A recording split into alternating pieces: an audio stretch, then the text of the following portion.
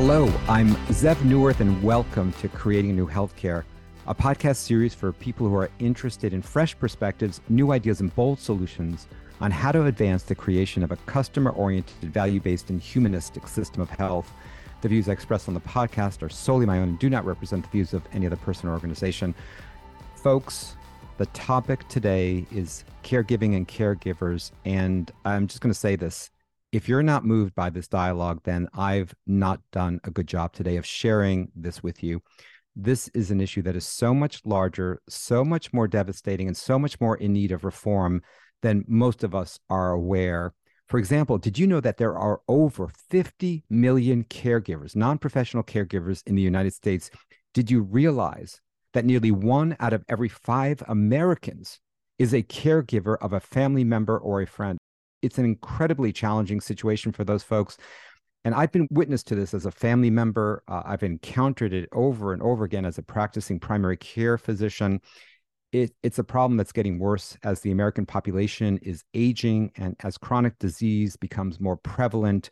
And I would say as some of the non-clinical determinants of health also worsen in our country. There's a longstanding literature on this topic, but I'm not sure that there's been a lot of action to remedy it. Our guest today, Laura Mauldin, is a scholar who has provided a framing of this that explains why this has been so largely ignored by the healthcare system. She brings some recommendations as well. I had the opportunity to listen to Professor Laura Mauldin speak and was absolutely mesmerized by her eloquence, her honesty, her integrity, her scholarly brilliance, and quite honestly, her generosity and courage in being so open and sharing about an issue that is so very personal to her as well. I'm going to introduce Laura Mauldin in a moment. Before we jump in, I'd like to take a moment for an announcement. I'd like to officially share with you the upcoming publication of my second book. It's called Beyond the Walls. It's about the megatrends, the humanistic movements, and the market disruptions that are transforming American healthcare. It's really an odyssey into the courageous entrepreneurs, the trailblazing leaders, and the organizations that are going beyond the walls of our legacy healthcare system to create a more personalized, effective, and humane system of care. The book is different from most others in the genre in that it's not about what's wrong in American healthcare. Instead, it's about what's right and what we should be doing more of. The official publication date is September 5th of 2023. I'm so excited to share the book with you, and I think it'll especially resonate with those of you who are listeners to this podcast. I also want to add that all the proceeds from the book are being donated to a nonprofit, Feeding America, which is dedicated to eliminating hunger in our country. I'm so excited, though, to invite our guest today, Laura Mauldin. Laura is a writer, scholar based in Brooklyn, New York. She's currently an associate professor at the University of Connecticut. Her research focuses on disability care and technology. Her first book, Made to Hear, Cochlear Implants and Raising Deaf Children, documents the structure and culture of the systems we've designed to try to make deaf kids able to hear.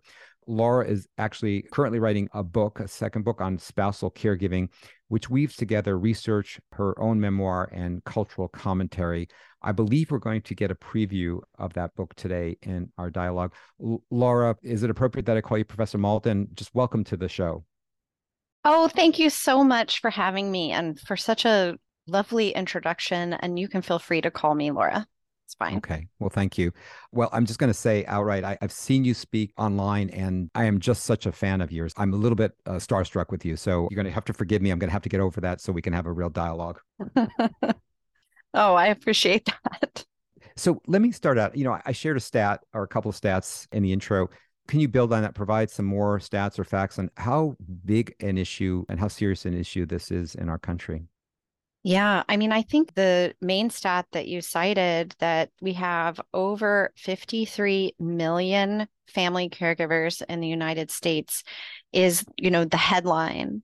And behind those numbers, however, that 53 number actually between 2015 and 2020, the increase was 10 million. So like 5 years before that, there were 10 million fewer caregivers.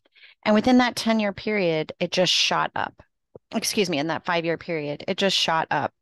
And something that I think people don't understand is there's a parallel track here of increased technological capabilities and medical interventions that can extend our lives. So that track is happening.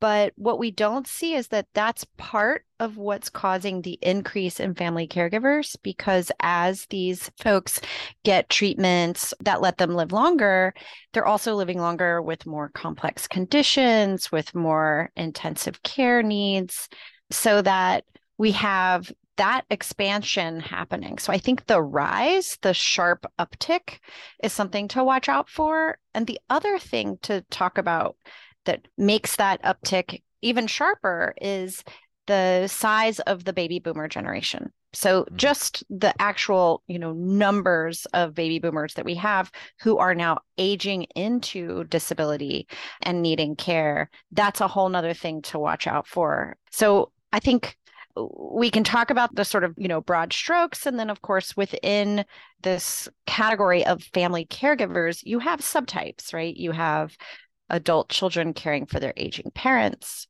or a sibling. You have spouses caring for their partner. So there's different subtypes that we could also get into. But yeah, I think those are some important tidbits about that big headline. That's really great. I had not even thought about the technology part contributing to this, but that is such a huge increase in such a short period of time. And I suspect it's going to continue. And I don't know if it's a linear increase or it's somewhat exponential or it's accelerating. But what I do know is that baby boomer demographic is going to be lasting for the next 2, 3 decades. So this is not a Yes. blip. This is going to be going on for decades and decades.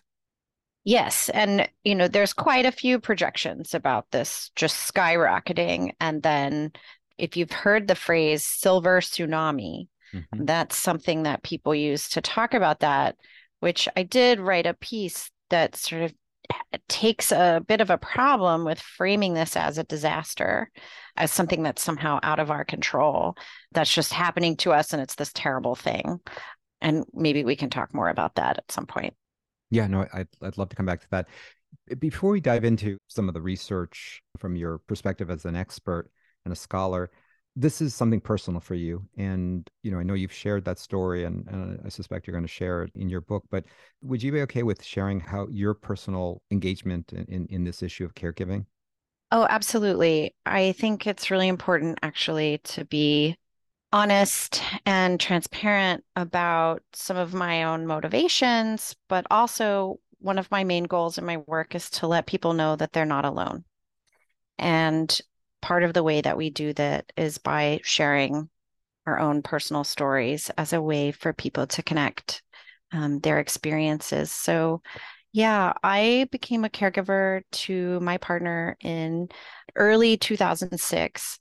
She had, prior to us entering into a relationship, she had had leukemia and been treated for that and was in remission and was seemingly okay. It wasn't until February of 2006, she said to me, I have been having pain in my leg and I had a biopsy and my leukemia had returned. And so it had showed up in her bones. And at that point, I began my own, people talk about it as a journey. I suppose we can talk about it like that, but my time period as a caregiver. And I was 27 years old and she was also 27. And both of her parents had already passed away. And so it really primarily fell to me, although did have some help from some folks who cared about her very much. But it was largely our quite intimate journey in the situation of our relationship and within that really intimate context. And so that summer, she had a bone marrow transplant, and then she lived until December of 2010 with a number of chronic disabling conditions that worsened over time. And, that's a whole long epic story in and of itself. So that's how that happened. What was that time period? How long was that? So that was from February of 2006 to December of 2010. So nearly 5 years. Wow. As someone who's had that experience from that perspective, what do so many people who haven't not understand about caregiving and caregivers? Are there a couple of major misunderstandings you see as you talk to others who have not been through that? Yeah, I think on one hand, there's the sort of purely emotional level that someone can't understand the terror that you live in on a day-to-day basis, that the person that you love is going to die and die imminently. And I think that kind of living in that kind of terror is something that is hard to wrap your head around if you haven't, had that experience. So there's this emotional level, but then there's also particularly for young caregivers. So I think younger caregivers are often more invisible than older caregivers because we have this idea of the sort of normative idea of the lifespan, and that your younger years, you're ostensibly quote unquote healthy, and then you age. And it's true that those are the patterns, right? That we see the prevalence of disability go up over the life course. Like we know that those numbers bear that out. But what happens is that the folks who don't adhere to that sort of normative lifespan trajectory get kind of left out. And so I thought of myself as on the other side of a two-way mirror, that I was back there watching everything happen to everybody around me, my peers, but I wasn't part of it. I was somehow cordoned off and stuck in this like terrible place behind a mirror that nobody could see through, and they couldn't see what was happening to me or to us. So I think isolation and invisibility are really big issues for any caregiver. And then I think sometimes for younger caregivers, that's even worse, and that's exacerbated because we don't tend to associate chronic illness or disability with younger folks, which of course millions of young people have chronic conditions and disabilities, but we just often don't think of disability or associate disability with that time frame.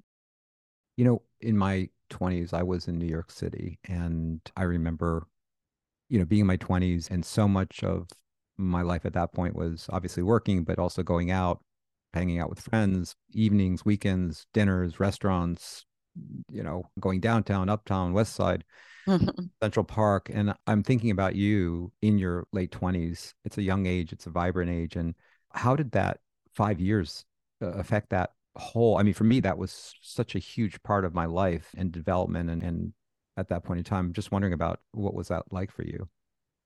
Yeah, I really tried to keep some semblance of being able to go out with friends, Mhm. but in reality, the bulk of my time was spent traveling all over the city, going to doctor's appointments with my partner. Mhm. And most of my time was spent on the train, on the bus, or driving up the FDR to get to Memorial Sloan Kettering from Brooklyn. And it was a long commute. And most of my weeks involved this commute at least once. And the rest of the time, my partner was often homebound, not just purely because of physical impairments, but also because of her particular cancer and treatments, which meant that she basically had no immune system. So she was immunocompromised and neutropenic, and we could not afford any kind of exposure. So we were often, prevented from maybe being in crowds and things like that. But it also ebbed and flowed. We might have a good month or two where we could go out to dinner with friends, but there was not any more, or at least very, very rarely, the kind of social life that, I had before that. So I did try to maintain, friendships and had gatherings, but it was very different from before. Mhm. If you don't mind my asking, how did it change or impact your relationship with your partner? Well, one of the things that I'm focused on in the book is that specific relationship, right? That there are these subtypes of family caregivers, and we have our particular relationships with our parents, we have our particular relationship with our partner, and that context matters, right? And so for my partner and I, it very much became over time. And I wrote about this in an essay that I published in the Los Angeles Review of Books, that I felt like I had been demoted over time from a partner or a lover to a life support system, that I was no longer able to really feel like we were equal partners with each other anymore. And it felt more like it started to feel more like a nursing relationship. And this is often something that people don't want to talk about and don't want to admit because we're not really supposed to say that. And I think that that's something that was extraordinarily painful for me because I tried really hard to maintain those kinds of romantic aspects. And so did my partner. Like we both did that. And I call her J. I use her just her first initial throughout all my writing because she is gone. I'm the only one left to tell the story. And I don't want to use her name in case she wouldn't have wanted that. So I call her J as an initial in all of my writing. But J and I, we tried really hard, and she really did these sort of big, overt romantic gestures where she would send me to a restaurant. She made a reservation for me, and I would go and have this nice meal that she paid for, but I would have to go by myself, because maybe she was unwell or unable to be in public at that time or couldn't move or couldn't walk. So it just depended on how she was doing. So she would sort of do these sort of romantic gestures for me as a way to take care of me. So I don't want to suggest that we didn't take care of each other, but it was harder for us to maintain this idea of romance when we were, I think looking back now, I understand how traumatized we both were. I would not have used the word trauma at the time. I think it took me many years of reflection and therapy to understand that what I had experienced was a long-term traumatic event that unfolded every day over the period of years, and that she did too. And so we were both kind of trying to fulfill these roles while also being a bit dissociated from them. And that was a major issue for me, is that I tried to maintain this sort of emotional connection while at the same time, to protect myself, my mind was also dissociating from that. And so there was this sort of parallel track that I was having to live in during that whole process. Yeah. Thank you so much for sharing all of that.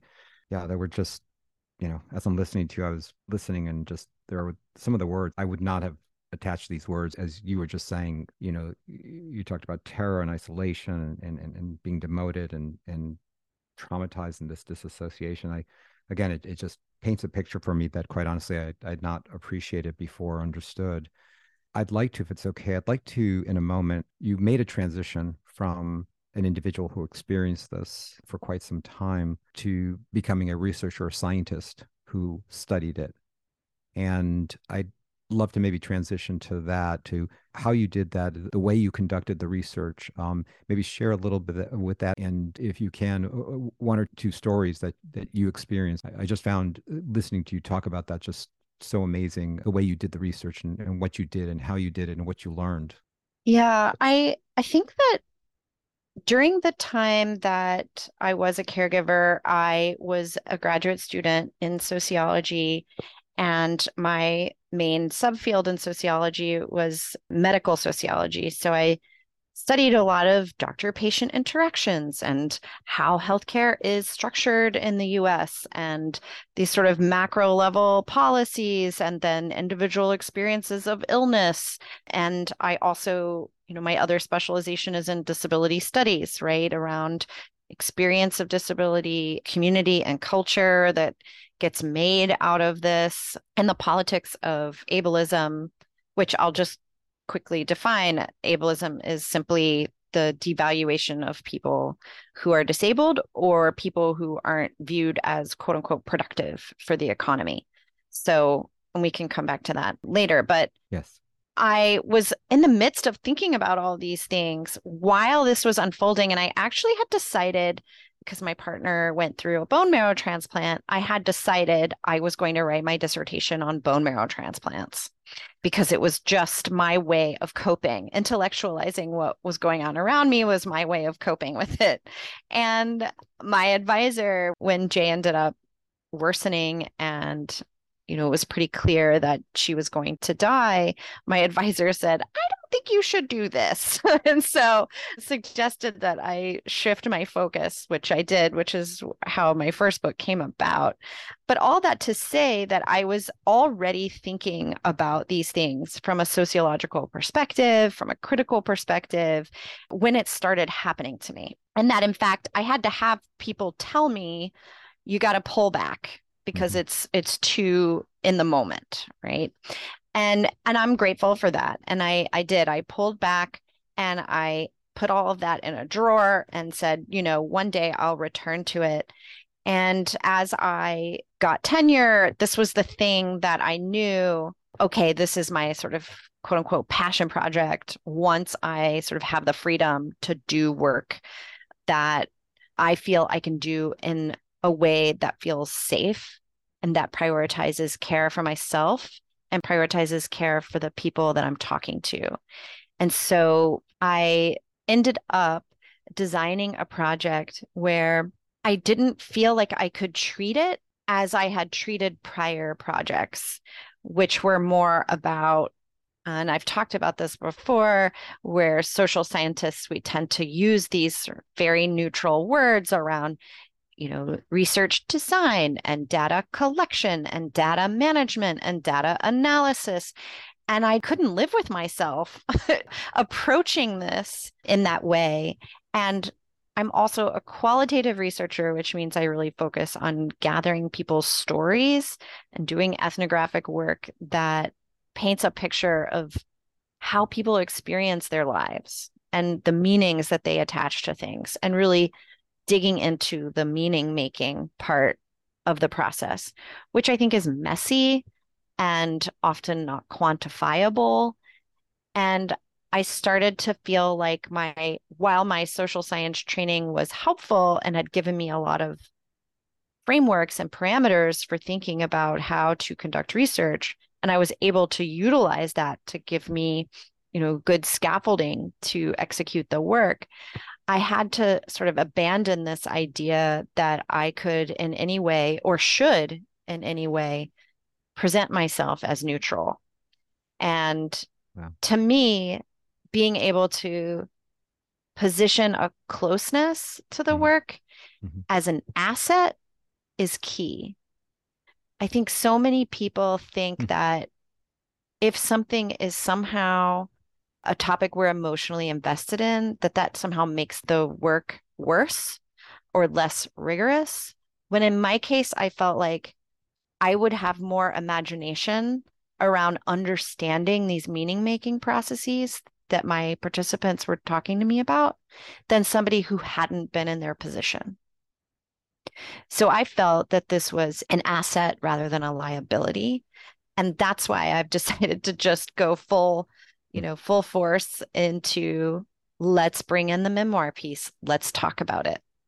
Let's just go ahead and be transparent, and let's connect. Let's use this research on care as an opportunity to provide care, both for myself and for readers, and to move beyond the sort of scholarly journal article that 50 people might read, and instead go a little bit bigger, right? Which is where the book sort of comes in. I mean, that's amazing. You consciously made this step to allow yourself to be more human in this. You mentioned a moment ago that it freed you up to be more creative. Does something come to mind about how you did the research or what you did, or that allowed something to happen that made the research richer as a result of that?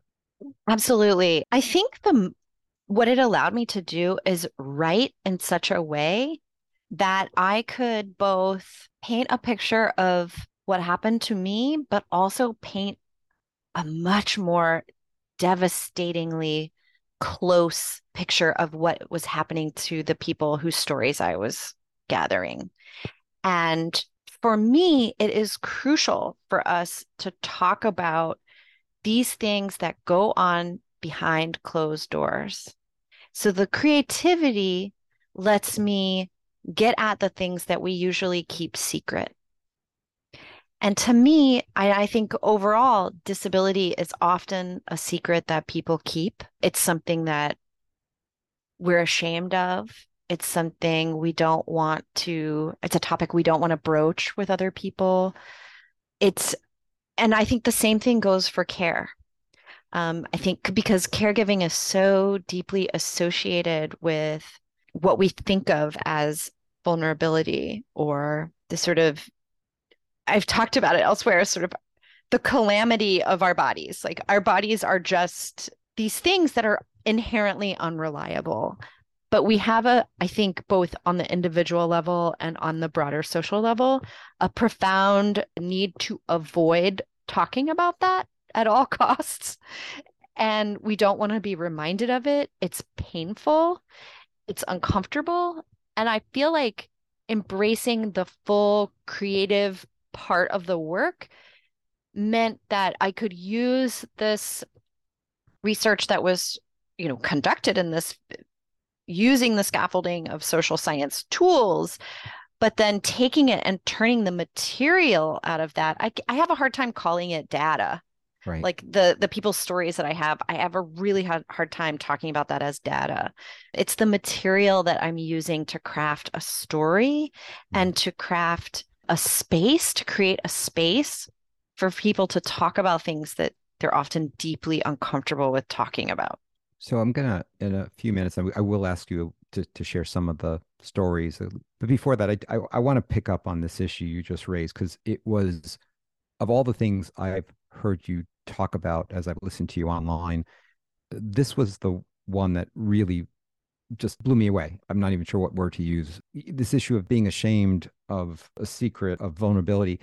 I have to tell you, the experience I had of listening to you talk about it, I mean, I felt liberated. I'm trying to find Mm, another way to say it, but it literally felt liberating because you're absolutely right. I mean, I practiced medicine for I guess over 20 years. I've been in healthcare for well over 30 years. I think I've carried a sense of what you talked about of shame, vulnerability, dread, fear of being disabled, of being hmm infirm. Particularly, being a physician, there's this culture of invulnerability, right? The white coat. I mean, you look at the doctors that are on the pictures in advertisements, and they're tall and beautiful looking, and their hair is perfect, and they're strong, and it's or they're it's that sense of not being vulnerable. And when you talked about it, and you talked about hacking ableist world, which I'm going to ask you to speak to this right now. You talked about that. You talked about the antibody politic. You talked about our societal indoctrination into this sort of strong individualism, this autonomy, and you talked about that other side of it, the shadow side of it, as it pertains to disability, infirmity, and again, I helped take care of an infirm, disabled grandmother for many years, and I think, and there have been other family members, of course, patients, and I just think I've carried this fear and shame with me for years. I think it's ubiquitous in our culture. And when you talked about it, and I've read for decades now literature on caregivers and caregiving, and I've been following this literature.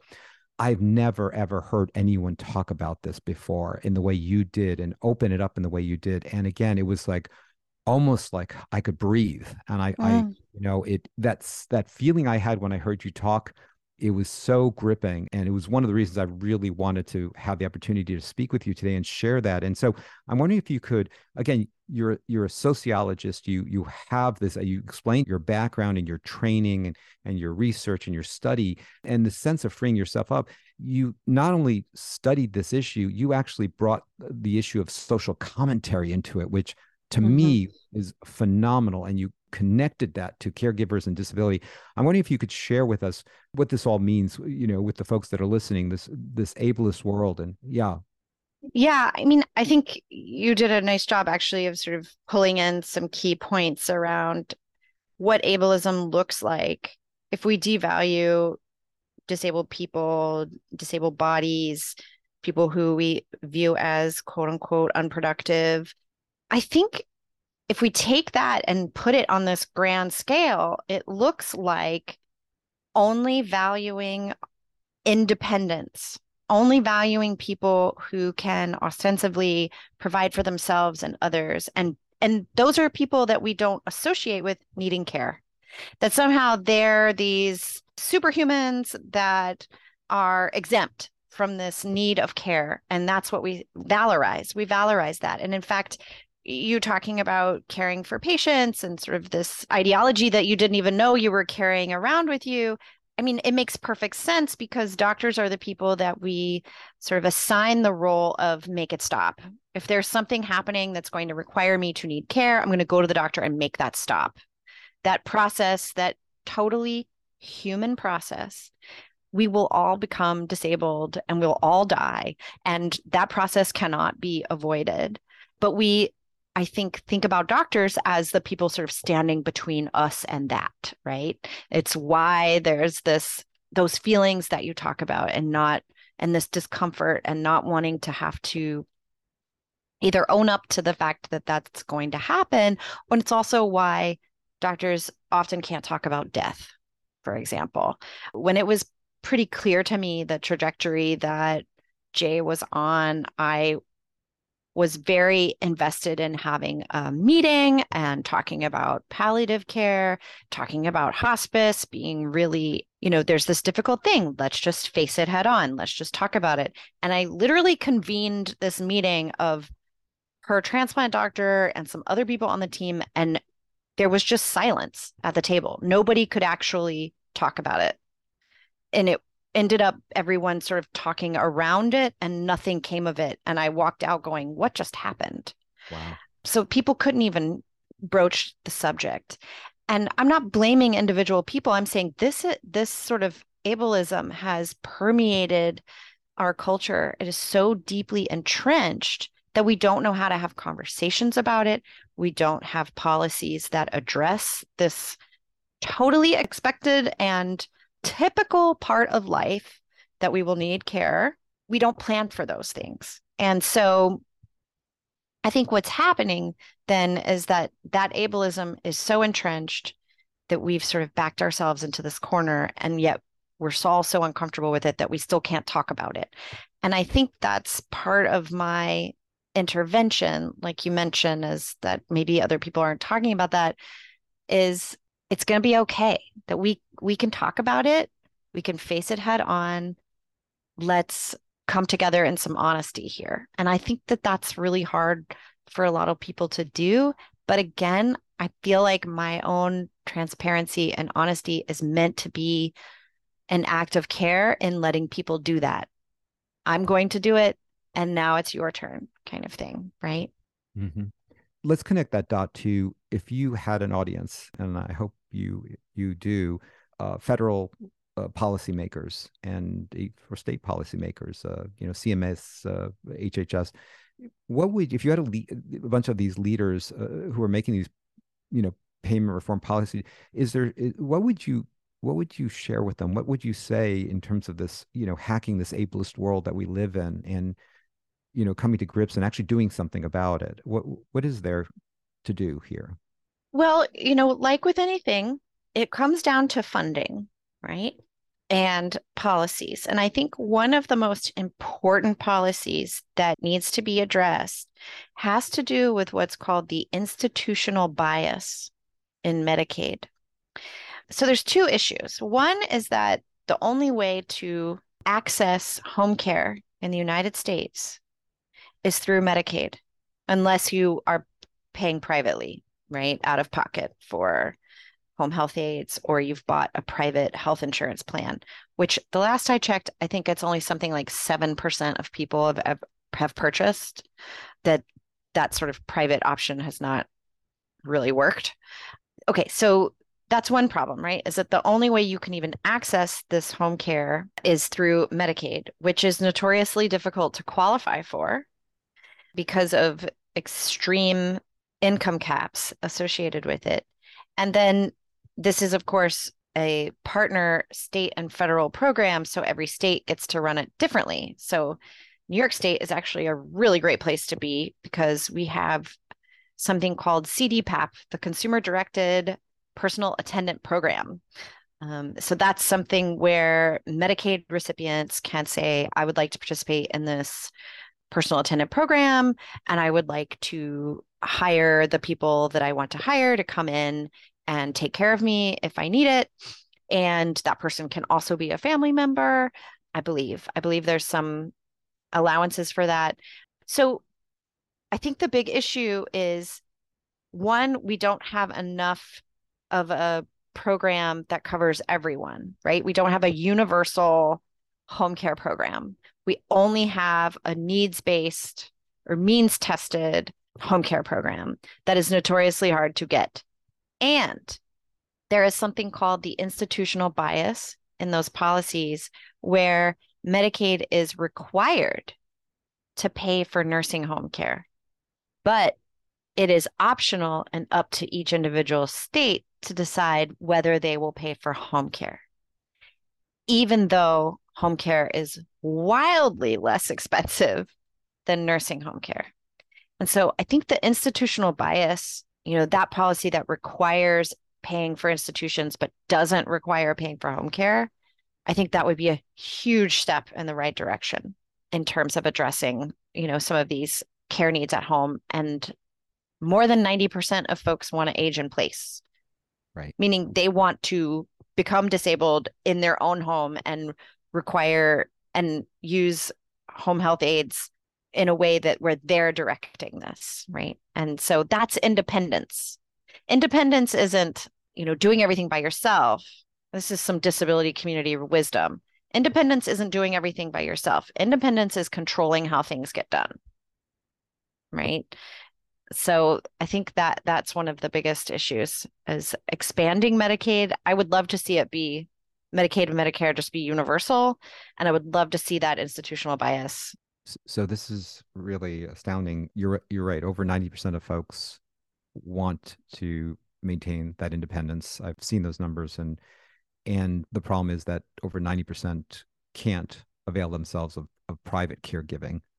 So it seems to me the vast majority are not getting the caregiving they need at home and are not able to attain that independence that most want. That's right. Yeah. That's where family caregivers step in, right? Mm-hmm. And a quick preview of the book, I outline a whole history of how we got to there, how we got to these sort of policy situations that we've gotten ourselves in.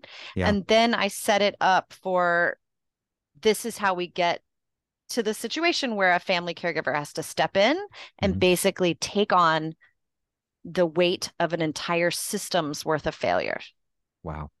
And that's what a family caregiver such as myself and 53 million other people are doing every single day. And they are, not only are they not paid for it, they lose wages. It's compounding, because if you're losing wages, then you're losing retirement. You're losing savings.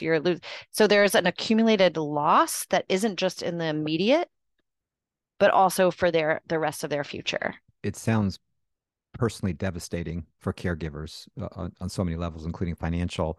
I recall, and I don't know this number, I can't name the number, but the tens of billions, if not of dollars of lost earnings, or what it would cost, is that a number you have off the top? Yeah. What is that? I think, yes, it was tens of billions. I don't know the exact number off the top of my head either, but yes, it was a B. Like it was billions. Yeah. No, I mean, I think that part of it too, those multiple levels of hardship. And it's interesting. I never thought of the fact that, whatever period of time the caregiving lasts, the impact it has on the caregiver lasts far longer than that, and potentially for the rest of their lives.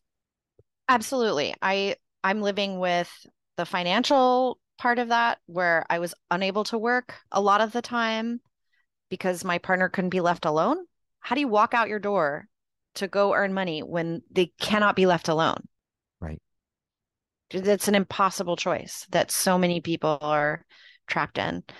And then, of course, I live with complex PTSD. It's something I still struggle with. And, it's been almost 13 years since she died. So, yeah, there are financial devastations, emotional devastations, psychological devastations. Not having good disability policy is itself disabling because it's disabling other people in the wake of this, right? Right. As we refuse to provide care for disabled folks, and then we put that care on the people around them, we then possibly are disabling those people in the Right. process. Right. No, it's a family and communal impact. You know, and again, as you're saying this and teaching us this, it's informing us of this, that number of 53 million Americans. This is, I mean, there are 30 million Americans with diabetes in our country. This is almost twice that number. Mm-hmm. And the devastation is in many ways so much greater. So turning to a different audience, if you had an audience of CEOs and chief medical officers and folks who are leading insurance companies and hospital systems and device manufacturers and pharmaceutical companies, what would you say to those that level of leadership in terms of what's needed in this regard? I would say you have to recognize that these medical interventions, whether it's a technology, a drug, a particular treatment, they don't fix things. They generate more labor, more ongoing care labor. So, in other words, we have to think about these things as labor generators that we can't just then leave for family caregivers to pick up, right? And not recognize that as labor. That's one thing. The other thing is, I think this is likely that, so I'm going to speak now to relationships between family caregivers and physicians, and even insurance companies might be interested in this. When we think about the data on, for example, people with cancer who have wives have better outcomes. People with a partner or a spouse have better outcomes in their health. This is why long-term care insurance, when your premium will be lower if you're married. What I'm saying is there's a whole legion of people who are doing a job that is being generated by our healthcare system, but not being paid for by that system. At the same time, that labor is directly benefiting that system because we're improving outcomes or we're extending lives and we're maintaining people's lives to the point where we have, and this is where it gets a little bit difficult, because if you're in a capitalist country where markets are expected to sort of address these kinds of issues, what we've so far done is exploit family caregivers while building markets. I'm talking about nursing homes and other sort of markets around long-term care. We've built those markets to serve folks who need care, right? Or to, some people might say, there's a new, I'm trying to think of the title of this book now. Um, oh, Health Communism. This is a book that talks about this all in terms of how capitalist markets are sort of churning all of this out, and then families have to sort of pick up the labor that they generate. Mm-hmm. At the same time, these institutions like nursing homes and such are profiting off of that, the How, care that people need. yeah, let me explore that a little bit. And I know we're almost at time. Do you have a few extra Oh, minutes to yes, spare? I do. Oh, okay, Sure. great. Thank you. How, when you said before you know, how the healthcare system is putting out devices and techniques and tools and medications and whatnot, and that is creating the need for labor, which these non-paid, non-professional family, often caregivers, are giving. Do you have an example of that? And then the second question Sure. is, how are the, whether it's nursing homes or hospital systems or pharma or insurance company, how are they profiting from this? Right. Well, I mean, here's here's a story I can tell you. So, for example, when Jay was at a certain point in her disease, she needed physical therapy every day. She needed multiple infusions at home. She needed upwards of 2 dozen medications, and she needed help toileting, bathing, dressing, all of your sort of activities of daily living, right? Now, what had happened after her treatment is that she needed all of these things, infusions, supportive therapies, medications to keep her alive every day. So there was this miraculous cure because she actually never had cancer again after the bone marrow transplant. But it left her severely impaired and in need of all of these sort of maintenance interventions. And I performed those every day. So that's in one sense how this you have this, multi-million dollar process of a bone marrow transplant. And the idea is that you're going to cure someone. And when we think of someone as cured, we think of them as well. What I'm saying is that the fallout of those kinds of interventions is often not this notion of well that you might imagine, but in fact is a highly precarious, highly managed state that then has to be attended to the minutia, right, of everyday activities for the rest of their life. So that's one example. Another example I can give you is one of the people that I spoke with. She lived in Wisconsin. Her husband had various conditions and also was an amputee. His leg was amputated and she was running. She had to do, I think it was maybe a couple of weeks where they sent a nurse in to do wound care. And then after that, they were like, you have to do it yourself. So she was doing wound care. She was applying and running lymphedema pumps to make sure that the site and the remaining limb had good circulation. So she was doing all of this care and there was no anything. It was just good luck. You have to do this now. So there's people doing that all day, every day, whether it's feeding tubes, catheters. I had so many people I talked to who were changing catheters because a nurse wasn't available, or they were doing feeding tubes because there's no other person to do it, and so they're doing it. And so that's how these kinds of interventions or treatments create bodies that then need to be sustained vis-a-vis technology, medical technologies, and over time. That doesn't just go away. It's continuous, and that the family caregivers are the people who step in and are actually doing that work because we don't have anything that resembles, a home care infrastructure. Yeah. And again, over 53 million, and that number is growing and accelerating in growth.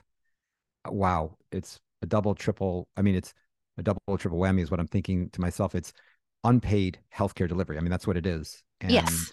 Truly healthcare delivery and nursing tasks. Yes, like all kinds of nursing tasks are being done. I was just literally thinking that. I was thinking I would have to be trained, even though I practiced medicine for over 20 years. I would have to be trained in the things you were talking about. So it is that nursing level. It's unpaid. On top of that, you're losing you're not able to create the salary that you would have created because had you been able to work, and then all the sort of emotional and physical trauma that comes as a result of that as well. And as we just talked about the last 4 years. And as a result of that, you're talking about and on the other side, obviously the device manufacturers, insurance companies, hospitals, SNFs, they're nursing homes, they're all continuing to generate revenue. But you said that they're profiting. And I guess I just want to be clear, about this. How is it that they're actually profiting? I see how they're saving money because they're not, and the government's saving money because it's not paying for this, and neither is the actual healthcare industry. But are they profiting? Is it more just saving the expense of it?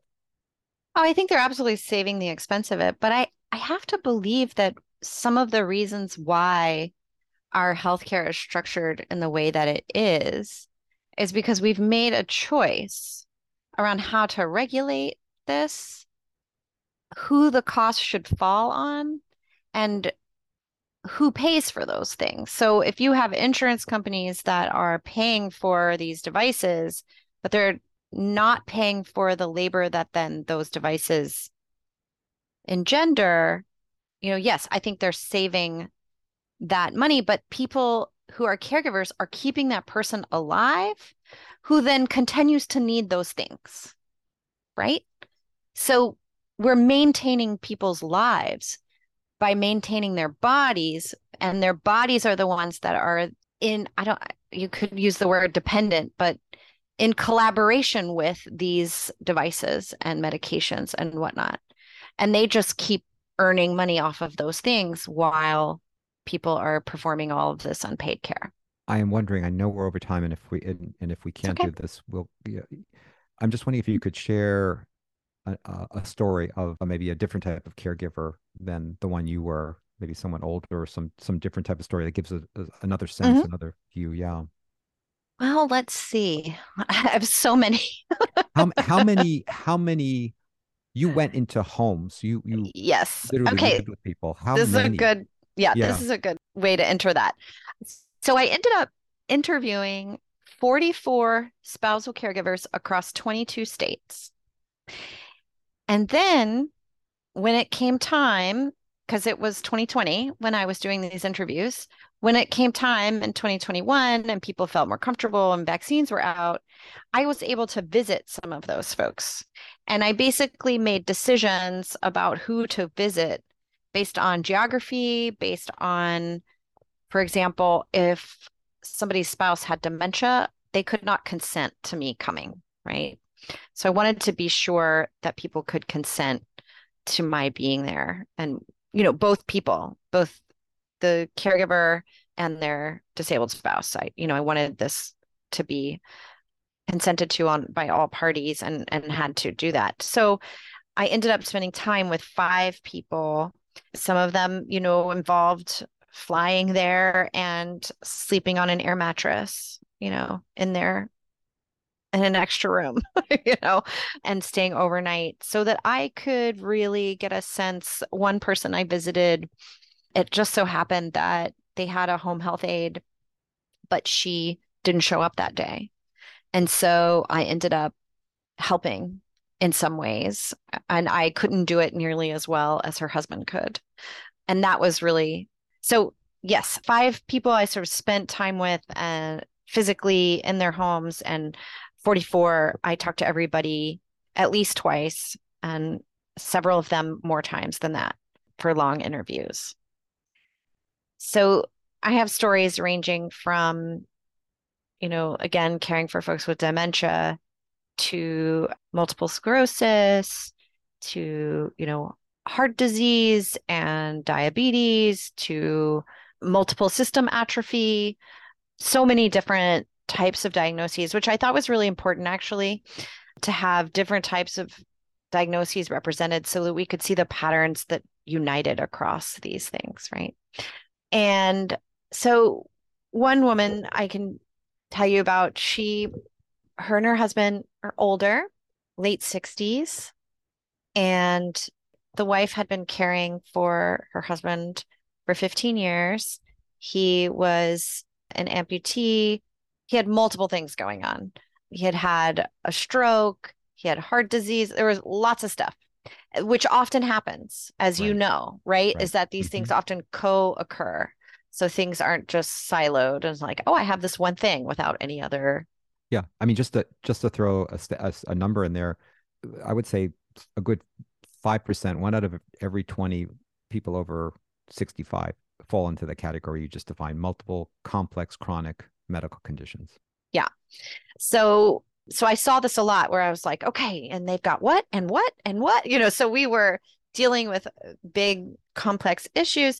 Anyway, she was his caregiver, but as we often see and we haven't talked about yet, not only are there financial devastations and emotional and psychological devastations, but there is also no time for the caregiver to get care themselves. And so they often end up putting off care or the stress worsening their own health. I think it's something like a third of all caregivers are also disabled in some way and have a chronic condition. And so this woman had known at one point that she had had some heart trouble, but there was no time to go get this taken care of. And then she ended up having a major issue, needing a valve replacement and going into cardiac rehab and calling me from cardiac rehab, sobbing because nobody could help her husband. She didn't know if he was eating. She didn't know if his laundry was getting done. And she couldn't bend over and tie her own shoe anymore. And how she literally said to me, caregiving by myself all these years is killing me, because she was, transferring him, feeding, doing all his meals, all of his laundry, doing all the things that people need help with, but also at the same time neglecting her own care. And that just broke my heart when she called me from cardiac rehab to give me this update. Another woman that I spoke with, her husband had a very rare skin disease where it basically, when he would have wounds, you know, chronically, he would have wounds that just wouldn't heal.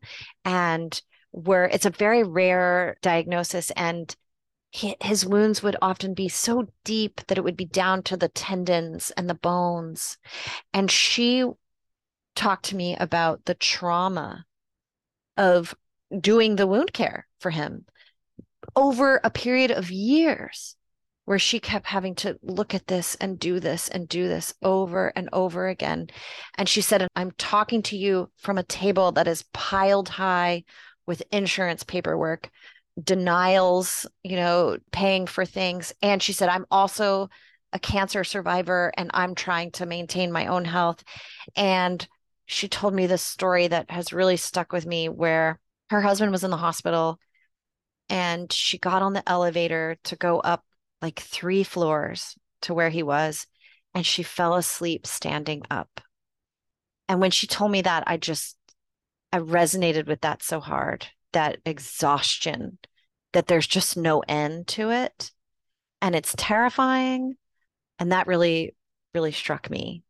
I carry that with me a lot. I think about her a lot. These are, I mean, what you observed, and what you're sharing, it's heartbreaking. And again, the number, as I'm hearing your stories, I'm thinking 53 million Hmm. Americans are family caregivers. 53 million. You know, it is heartbreaking. I mean, I think for me right now, it completely, I'm going back to what you said before in terms of what we need in terms of policy and payment reform, how large and urgent and just significant is this issue from a policy perspective. I mean, is there some action? Is there a congressperson that's addressing this? Is there I mean, do we have any motion, positive movement in this direction? You know, there was some hope at the beginning of the Biden administration with the Build Back Better bill, Mm-hmm. which had included a lot more funding for home and community-based services, which is what we're talking about, right? Through Medicaid. The home care falls under what they call long-term services and supports, LTSS, or home and community-based services, HCBS. Those things were originally built into the Build Back Better bill, but they were cut. And we can blame Joe Manchin. I can tell you that. But anyway, I don't want to get off on my political issue with Joe Manchin. But we should note that West Virginia also has the highest disability rates in the country. Um, so that was something that could have made a major impact. And I was talking to another advocate, Matthew Cortland, and they said they feared that missing that moment might not be repairable, and that we don't know when the next time is going to be where there's going to be, the political stars aligning such that we can expand, Mm-hmm. because this is about the expansion Mm-hmm. of services. Mm-hmm. And this goes right back to ableism. We have Right. such an entrenched Mm-hmm. view that people who need care are somehow, liars, tricksters, cheats, just being dependent and not productive, quote unquote, that we have such a hostility towards that, that it's nearly impossible to think about a political climate where we might be able to provide the care that people need Mm-hmm. without it being overshadowed by this sort of disdain for needing care. And that's such a major problem. Yeah. I'm wondering as you're speaking, and I think you've addressed this in some of your talks and writings. I wonder if some of this reluctance or lack of movement has to do with and tell me if I'm wrong here, but the fact that women make up the majority of Hmm. caregivers, and Hmm. I just wonder if there's Absolutely, because we have an expectation that that's who's going to take care of things. mm, It all works together because you can't have a total absence, like abdication of people who need care by the government. You can't have this total abdication without complementary messages of who is should do it. And so when you have the complementary message of like, oh, women do that. That's what a wife does. That's what right. the eldest daughter does, right? That's we Yeah. have to have these complementary messages so that people are willing to take up the weight of the need Yes. and absolve the state. So what I've often said and I'm writing about is how through marriage and vows of in sickness and in health, we actually absolve the state. Hmm. And so that's another piece of things, particularly for spousal caregivers. I think your word abdication is where the state and the government abdicates responsibility for this. You're so spot on. I think, I had that thought going through my mind. It's like that question even of, it is this sort of indoctrination of this is what you signed up for. This is the job That's right. and it's God, it's insidious and it's wrong on so many levels. But I suspect if the majority of caregivers were men and white men, there would be more done. I'm just going Yeah. to say that. Yeah. Yeah. I'm just going to say I could listen to you and have so many more questions and want to hear more about this. I'm going to kind of wrap us up here because I know we've been going on and maybe I'd love to actually, quite honestly, I'd love to have the opportunity to have a sort of a follow-up conversation with you, whether we post it public just for myself. And I just, there's so many more questions I have and I'd like to hear more from you. What's your book? Yeah. Why we could have Yeah, another episode after the book comes out. then let's do that. Any final thoughts before I? Sure. I mean, I'll just say that all of this will be in the book. The book will be out in the target date is February 2025. So I'm not done writing it yet. And so that's when it will be out. And it'll be published by Echo, which is an imprint of HarperCollins. And there will be a full court press, in terms of publicity and all of that. So I hope that, the last thing I'll say is let's keep talking about it. Let's keep talking about these things that people don't want to talk about. And perhaps we can start to make a dent in this, like you said, insidious belief system that has let this go on for so long. Perhaps the more we talk about it, the greater a chance we have at getting it changed. Yeah, couldn't agree more. Friends, colleagues, I'm going to bring this podcast to a close, and I don't want to, but I think we have to sooner or later. I just want to thank our brilliant guest today, Professor Laura Mauldin. Thank you so much. I don't usually do this. I just want to take a moment just to share some thoughts about Professor Mauldin. I just think her perspective is so unique and so gripping.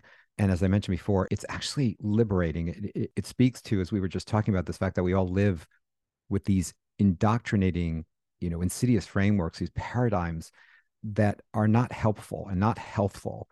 And, we don't recognize them. It really takes a courageous scholar, I'm going to say a warrior scholar like Laura Mauldin, to actually point it out so that we actually have a choice. Without awareness, we have no choice. And I think that's what's so liberating and exciting and hopeful and encouraging about this conversation and the work that Professor Mauldin is doing.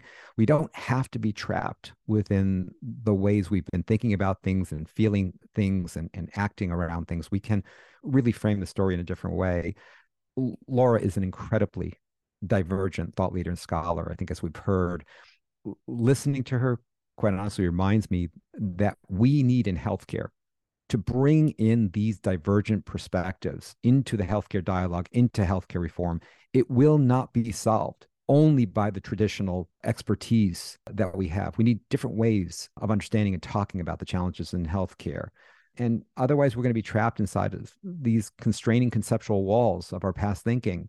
And just to your last point, people sometimes poo-poo this notion of dialogue and talk.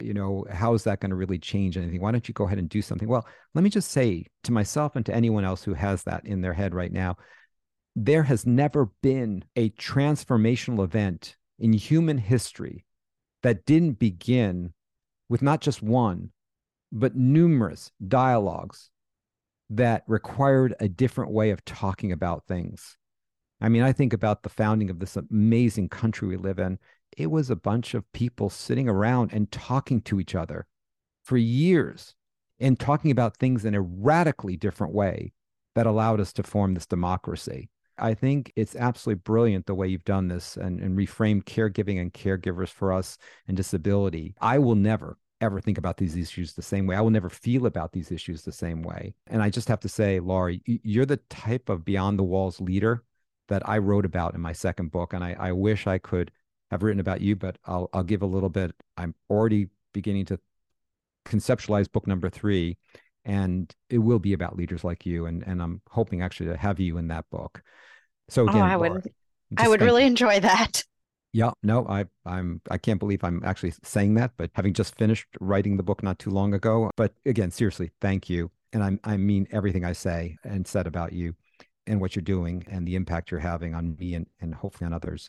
So I'm going to end this. I don't want to stop talking to you, Laura. I don't want to stop listening to you, but as I do every episode, I'd like to conclude by turning to you folks out there and thanking all of you out there who are doing the hard work each and every day of taking care of patients or supporting those who are directly taking care of patients. And I'm going to say now I have to actually include, and I will include from now on in this final concluding statement, non-professional caregivers at home who are part of that workforce. I and we truly appreciate you for what you do and recognize how critically important your work is to individuals, families, communities, and really our society as a whole. My friends, like I said at the beginning, if you're not moved by this dialogue, I really have missed the mark here. This is Zev Neuwirth on Creating New Healthcare. Until next time, be well.